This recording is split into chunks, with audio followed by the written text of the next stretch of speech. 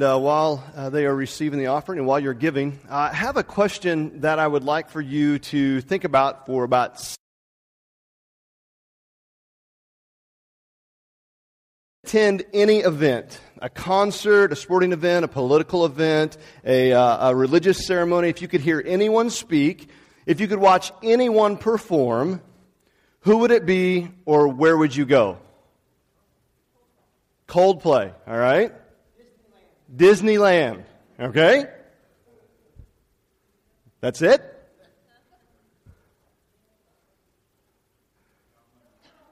What's that? Billy Joel, okay? Belgium? Okay, there you go. Man, I'd just say somewhere warm right now, wouldn't you?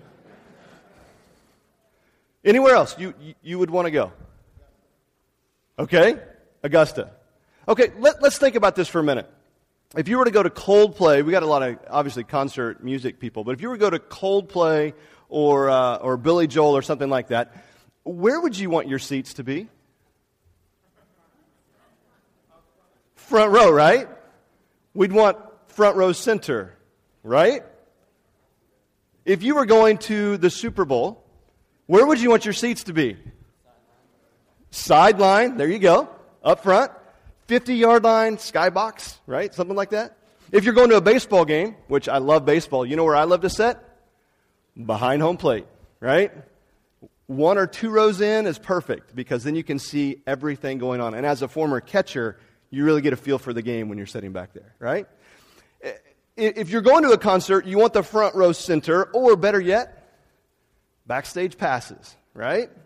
Isn't that what we want? Because when we go to these events, when we go to these activities, what we want are the best seats in the house. And so we want to be able to see and experience everything. And that's just kind of our human nature. This desire for us to have the best seat in the house kind of reveals itself in various situations. Have you ever found yourself in a parking lot watching people park? Because the spots that are closest to the store are the ones everyone wants, right? I have seen, because oftentimes I'll drop Michelle off at the door, and so I don't have to go in, drop her off the door, and then I go out to the nether regions. You kind of watch for her to walk out the door. And you see people coming, and they're trying to get the parking spots near the front. Man, there are wrecks sometimes. People are jockeying for position. They pull up and turn on their blinker, and then they're like easing in. Some of you, I'm sure, do that as well, right? Those are the spots that we want. People line up before a movie premiere, before a general admission event so they can have the best seats, so they can get their choice seats. Whenever we have those choice seats, we can brag about them too, right? Hey, guess what? Guess what I have? I have skybox tickets for the Chiefs-Eagles Super Bowl, right? We can all dream, right? And you would be jealous, right? If I had those tickets, you would want to, be my friend finally. But what about here at church, right? What is the most coveted seat here in the church building? To me, this is a funny one because each of you kind of has your own personal preference, don't you? And what's funny is if you're a regular here, you kind of have your seat, right? And if someone's in your seat, sometimes you don't know what to do with that. You're like, right? So if you're new here and you're in someone's seat, they'll get over it. So they'll be fine. The church I grew up in, there were these unspoken assigned seats. And maybe you can relate to this. As my mom led worship, and as my dad usually was helping with communion, I sat with my grandparents. Second pew from the back, right-hand side, near the stained glass window. Grandpa, me, Grandma. That's where we sat. Because those were our seats. Oftentimes in church, I know that the most coveted seat in the church, the ones that people arrive early to make sure they have, are the back row. Now, that's not true for you, Bob. I know. You're always up here. I appreciate that. But most of the time, it's the back row. The desire for the best seat, it really happens all the time. Diplomatic negotiation teams spend a lot of time and a lot of effort and a lot of money in order to get the seating just right, so that visiting dignitaries are afforded their proper honor by placing them in exactly the right place. And a misstep in that situation could mean difficulties for countries, between countries, for a very long time. This desire for honor was really huge in the first century. And making sure you were in the right seat, so to speak, was a big deal as well. In the Gospel of Mark, we find two of Jesus' disciples, James and John. They're kind of arguing about getting the best seat. And in Mark chapter 10, in verses 36 and 37, Jesus asked them, what do you want me to do for you? And they replied, let one of us sit at your right and the other one at your left in glory. They wanted the best seats in the kingdom, right? They wanted those backstage passes. They wanted the honor, the prestige. It's just kind of a natural thing for us to desire. And Jesus understood this desire. And he wanted to teach them how in his kingdom things are going to be different. And so I invite you to grab your Bible, if you would, and turn to the Gospel of Luke. We're going to be looking at chapter 14, verses 7 through 11 in just a few moments. If you're reaching for a blue Bible, it's on page 739. And if you have a blue Bible you're not using, you might make sure the people around you don't need one of those as well. As you're grabbing that and turning there, I want to give you just a little bit of context as to what's going on in this text. In verse 1, we see that Jesus had been invited to eat with this group of people at the house of a prominent Pharisee, and it is the Sabbath day. It appears to have been one of those meals that's attended by the who's who of the religious elite in that circle, specifically the Pharisees. But they didn't invite Jesus because they liked him. The text tells us that Jesus was being carefully watched. He was being carefully watched. They were keeping an eye on him, and one way to translate that phrase is they were watching intently with a sinister motive. They were watching Jesus. Which is interesting because when Jesus arrives, he's found that before him is a man who is suffering from what the NIV calls dropsy. Now, dropsy is a condition that causes abnormal swelling in the body due to fluid buildup, and this condition causes terrible pain, especially in the connective tissue, and at this time, there was no known cure. Now, this man would not have been one of the invited guests to this dinner party. He would have been one of the onlookers. The best way I can kind of say that it's like what we have is when people line up to watch celebrities walk through, right, taking pictures and doing that thing. Kind of the same thing. P.T. Butler says it this way: it was a custom of those days to allow the poor and curious, that would be us, right, to enter the courtyards of the rich and be spectators at formal dinners and feasts. So the Pharisees saw this guy that had dropsy and made sure that he was placed directly in front of Jesus so they could see what Jesus would do. Jesus would then be forced to choose. Would he ignore the man and contradict his reputation for compassion? Or would he heal the man on the Sabbath day, which was a big deal, and add to the accusations that the Pharisees already had against him? Well, Jesus, he heals the man. And if you look at verse 6, it says that the Pharisees had nothing to say. Jesus heals him and they had nothing to say. Why do you think the Pharisees had this reaction? I think they had nothing to say because what do you say when someone puts the needs of the individual before the man-made rules? What do you say when you realize your own hypocrisy because had it been your son or someone that you loved and cared about, you would have wanted them healed? What do you say when the grace from Jesus trumps the judgment that you proudly exhibit? What do you say? I think the Pharisees responded the only way they could. They had nothing to say. Then Jesus observed what was happening as the guests were coming in and to sit down for the meal. He noticed how people were sizing each other up and jockeying for position at the head table. The places of honor were quickly filling up, and the most coveted seats. And in this case, it was the ones that were closest to the host. The closer to the host that you were able to be seated, the more prominent, the more important that you were considered to be. And Jesus seizes this opportunity, as he often does in his every ordinary life that he was living with the disciples, and he gave us a kingdom lesson. Look with me at verse 7 of chapter 14 in the Gospel of Luke. It says this: when he noticed how the guests picked the places of honor or at the table, he told them this parable. When someone invites you to a wedding feast, do not take the place of honor, for a person more distinguished than you may have been invited. If so, the host who invited both of you will come and say to you, "Give this man your seat." Then, humiliated, you will have to take the least important place. But when you are invited, take the lowest place, so that when your host comes, he will say to you, "Friend, move up to a better place." Then you will be honored in the presence of all your fellow guests. For everyone who exalts himself will be humbled, and he who humbles himself will be exalted.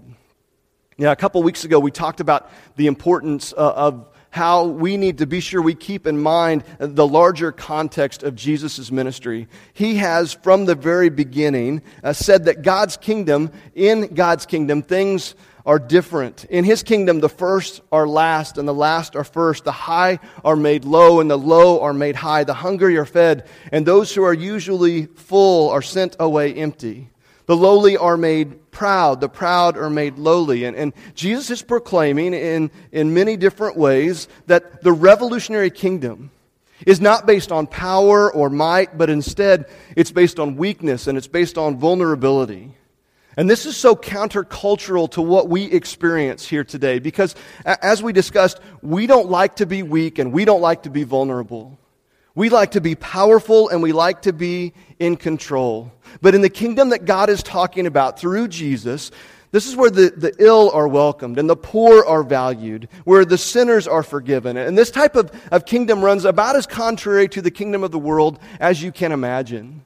In this kingdom, Jesus said, "But when you are invited, take the lowest place, so that when your host comes, he will say to you, 'Friend, move up to a better place. Then you will be honored in the presence of all your fellow guests.'" Jesus is really conveying a thought that is found in Proverbs chapter 25, verses 6 and 7, where it says, "Do not exalt yourself in the king's presence, and do not claim a place among great men. It is better for him to say to you, 'Come up here,' than for him to humiliate you before a nobleman." Now, on the surface, this may look like Jesus has just kind of given us some practical advice, right? Some social guidelines and things like that. But Jesus is giving us more than just advice. Jesus came to reveal who God is and to usher in the kingdom of God. And so we ought to expect this kingdom, this message, this parable, to be beyond something that's just practical or social advice. I believe that Jesus is teaching the Pharisees specifically here how he was trying to teach them to remove those petty regulations that they'd been teaching people to observe. He sought to remove the idea that there's a certain law adhering way that you have to live your life in order to be accepted by God and viewed as religious. Jesus desired instead to convey the divine principles of the kingdom mindset. That was his goal. That's what he was seeking. And while Jesus practically told them to resist taking those high-honored seats and instead take the lowest-honored seats, obviously Jesus wasn't just talking about the seating arrangements at a wedding feast.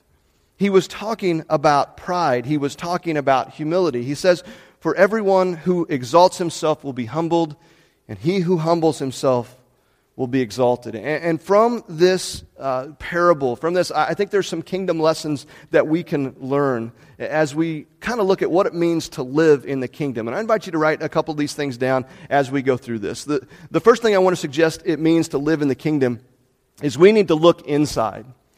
We need to look at ourselves. It's important to realize that it really is normal and kind of natural for us to desire positions of significance and importance and power. And while that's true, I think it's also difficult for us to really take a good, honest assessment of who we really are. For far too many of us, we either look at ourselves and we think of ourselves better than we are, or we go to the other extreme and we think of ourselves as not as worthy as we truly are. In our society today, self-promotion seems to be the norm, doesn't it? If you watch any sports at all and somebody does something good, what do? It's all about me, or pointing to the name on the jersey, right? I mean, that's what people do. When you show up in the latest fashion, or you make sure the video is leaked, or you make sure it gets posted on social media, or you hold a press conference, what are we saying? We're saying it's all about me. And not much has changed since the time of Jesus. James and John wanted to be on Jesus' right and left.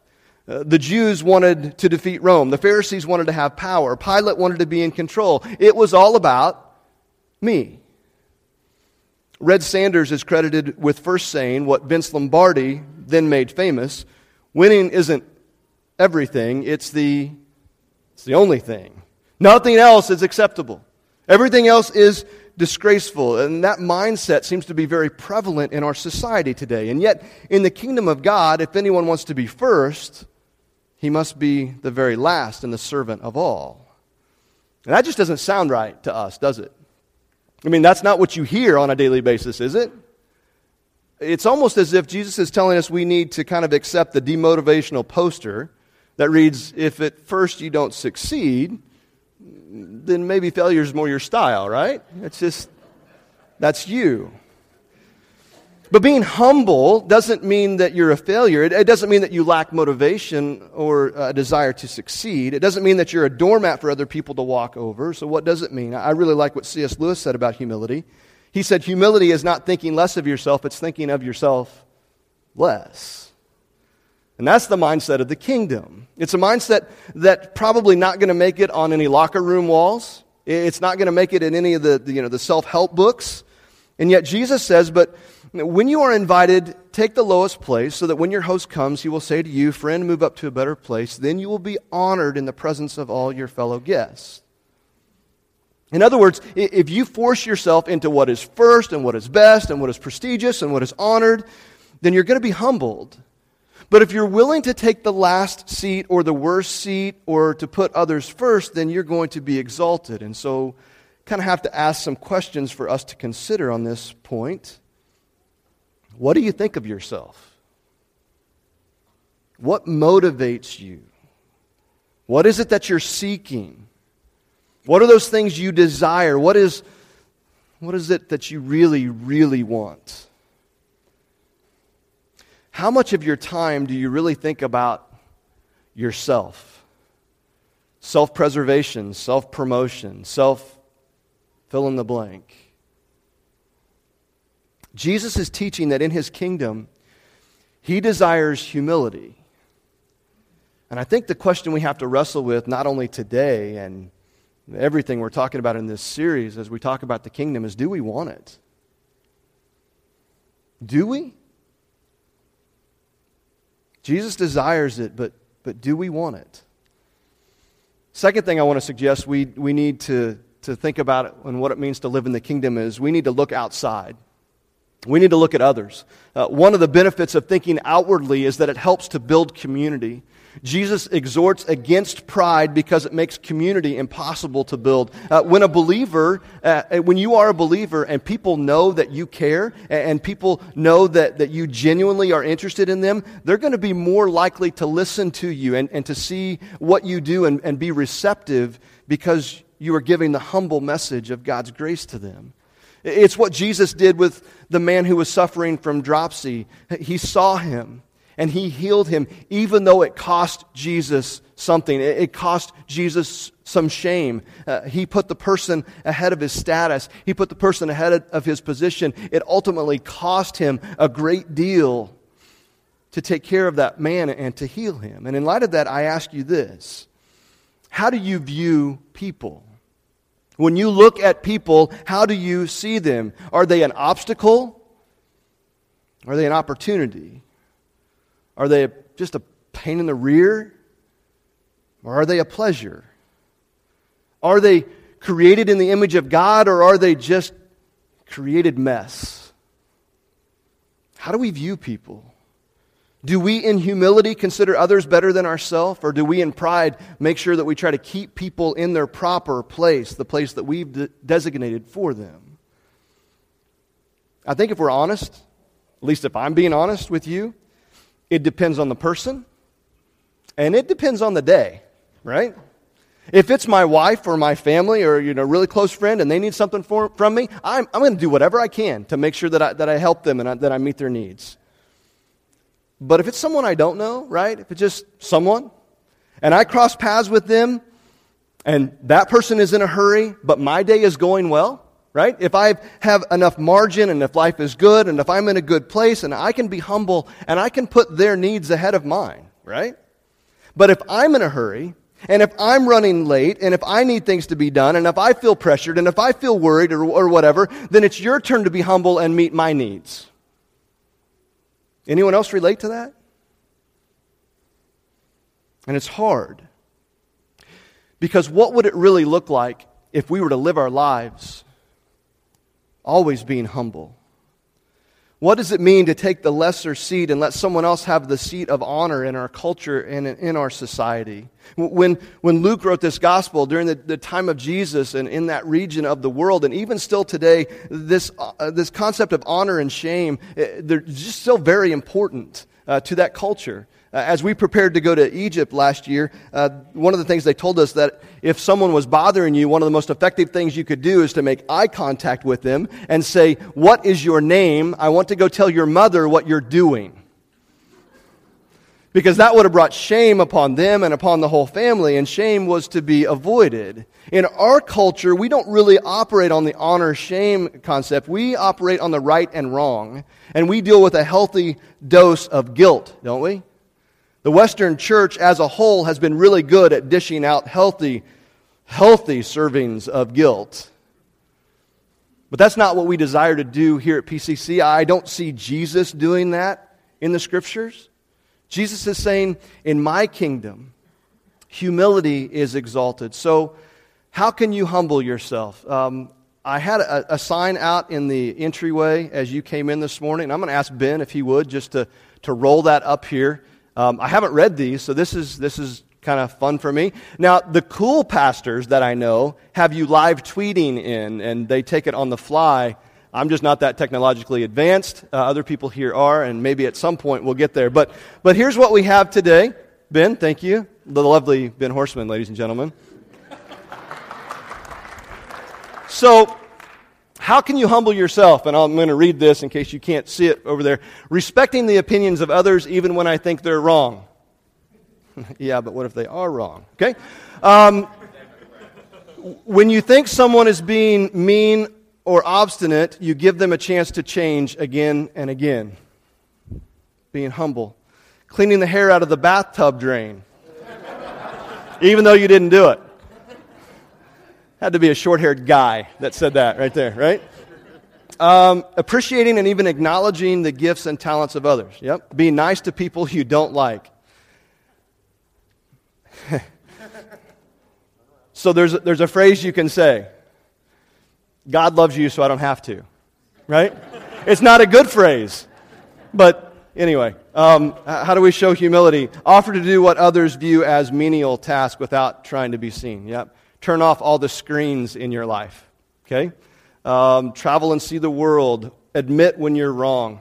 When you are upset at someone else, think of his or her perspective on the issue.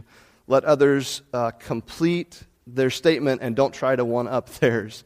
Don't think less of yourself, but think of yourself less. Thank you. C.S. Lewis is here? That would be cool. Okay, Ben, would you thank you, Ben. Appreciate that. Thank you, everybody, for contributing to that. Is that an easy question? I mean, I really don't think it is. I think it's something that we don't often think about, being humble before other people. I made my own list for me, in case no one wrote anything down, and just to kind of, peel back the layers on my life a little bit. For me to be humble and to think about others, here's some practical things that I feel like would be applicable to me. I can let someone else in traffic instead of trying to get ahead of them. Let someone go ahead of me in line when I see that they're in a hurry.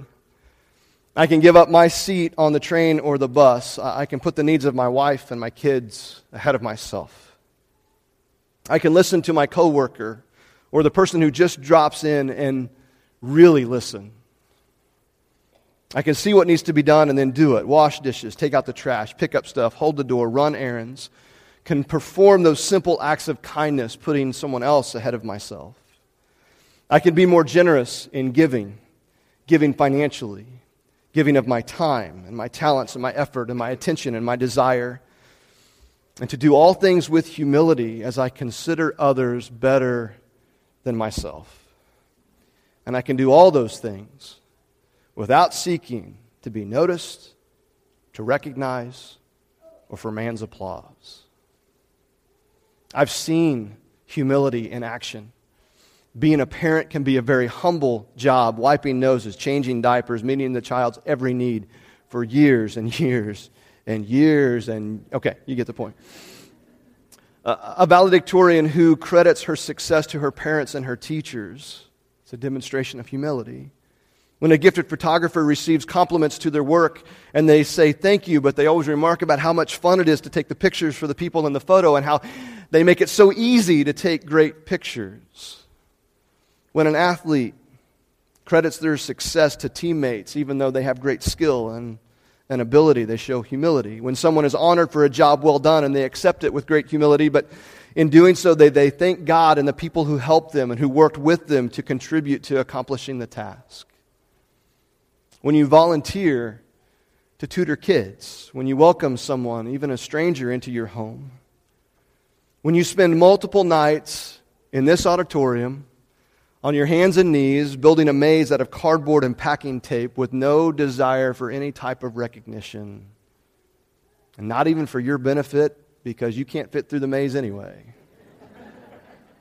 It's humility.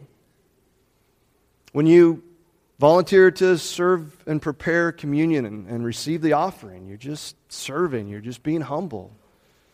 You help someone find a seat when you slide over so they can find a seat. When just simple things of humility that we can do.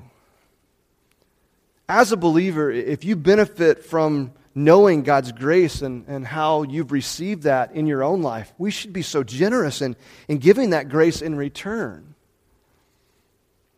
We need to understand that we give not because we want the gratitude, not because we want the recognition, but because God has given us so much. And that's the kind of attitude Jesus is calling for here in His kingdom. In His kingdom, Jesus desires humility. But do we want it? Do we want to be those things, these things? Do we want to live our life that way? Third thing I want to suggest of what it means to live in the kingdom. We need to look up. We need to look at God. When we truly keep ourselves in the proper perspective, it's much easier to be humble. James 4:14 reminds us, "What is your life? You are a mist that appears for a little while and then vanishes." The writer of Hebrews encourages us to fix our eyes on Jesus, the author and perfecter of our faith. And when we consider that Jesus, even though He was God, He came to earth as a baby and was born in the most humble environment of a stable. He was one of the poor ones. His birth was viewed as shameful. The King of Kings was raised as a carpenter's son, and during His ministry, even though He created everything, He owned nothing and didn't even have a home to live in. Jesus left His seat at the right hand of the Father, and through His life and death and life again, we have the opportunity to look up to God and to cry out to Him and to confess our sins to Him and say we are sinners and we are in need of a Savior, and we can invite Him in to receive the sacrifice that He gave for us, to receive His salvation, to receive that life and life to the full. Jesus received the name that is above all names because He was willing to die for you and for me. He was willing to humble Himself. You see, as you read through the Scriptures, as you look at what Jesus taught and what He told us, the call for humility is obvious. It just is. And here at church, as a pastor, and if we're going to talk about pride and humility, what do you expect me to say? We should be humble, right? It's easy to preach. It's easy to encourage. It's easy to say. But do we want it? I mean, that's what we have to wrestle with is, do we want it? Because actually developing a humble spirit and living in light of that, it's difficult because it goes against our tendency to desire the strokes of affirmation. It's difficult to seek to not be honored, right? To voluntarily give up your seat, to move down, to put others ahead of yourself, and to wait for God to exalt you at the proper time. But here is what is so amazing. And if you've tuned me out or heard nothing else, hear this. When it comes to Jesus, and when it comes to us, all seats are the same at the foot of the cross. They're all the exact same. We are all equal in sin. We are all equal in grace. There's a weapon that I believe we use a lot in our world today, in our society. You've got two of them. They're your elbows, right? we elbow our way to the top. We elbow our way to get to where we want to go, to put people in their proper spot. And it's what we do. But there's another weapon that's less regarded, but I would argue is so much more powerful. And you have two of those as well, and they're your knees. Will you bow your knee? Will you bend your knee and be humble before God? Peter tells us that if we will humble ourselves and if we will bow before Him, we will receive grace and we will be lifted up. Jesus is teaching that in His kingdom, He desires humility. It's about humility. And we have to answer the question, do we want it? This morning, we want to encourage you to be humble before the Lord and to humble yourself before the Lord. And as we move into a time of response, the band is going to come forward and they're going to play for us. And I'm going to ask the leadership team, if you're here today, if you would make your way to the back or to the front to receive people who might want to talk to you and so we can have the opportunity to pray. We want you to allow God to do business in your life, to respond to what God is doing in your life. And for you, that may mean that you need to humble yourself. You need to humble yourself before the Lord and to receive Him as your Savior for the first time. You've been living life your way, and it's time to humble yourself and live your life for the Lord. Maybe for you, you've done that, but you've gotten out of the practice of humbling yourself and being obedient to God and surrendering to Him, and you need to do that again. Maybe for you, it's just recognizing that God's in control and you're not. We're going to invite you to humble yourself before the Lord. And as we do that this morning, we're going to enter into a time of corporate prayer. And I'm going to ask you if you would, if you're willing, just to close your eyes and to bow your head. Maybe you want to kneel. Maybe you want to stand, just take a posture of prayer and humility before God. And I want to guide us through just three things that I'm going to ask you to just spend a few moments praying about this morning. So let's pray together. The first one is this. Would you take an honest look at yourself? And would you pray asking God to not only help you be humble, but to see your own life the way God sees you, as a precious child of His who's loved beyond compare?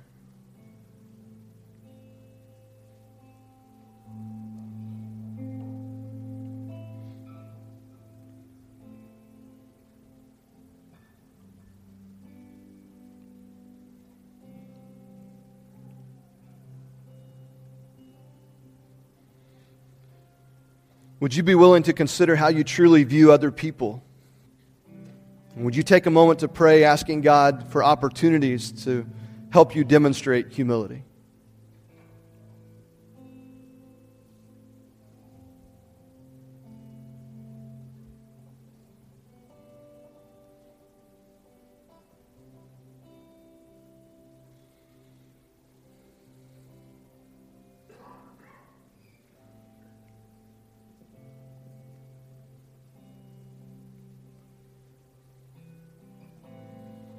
Would you recognize your position before God?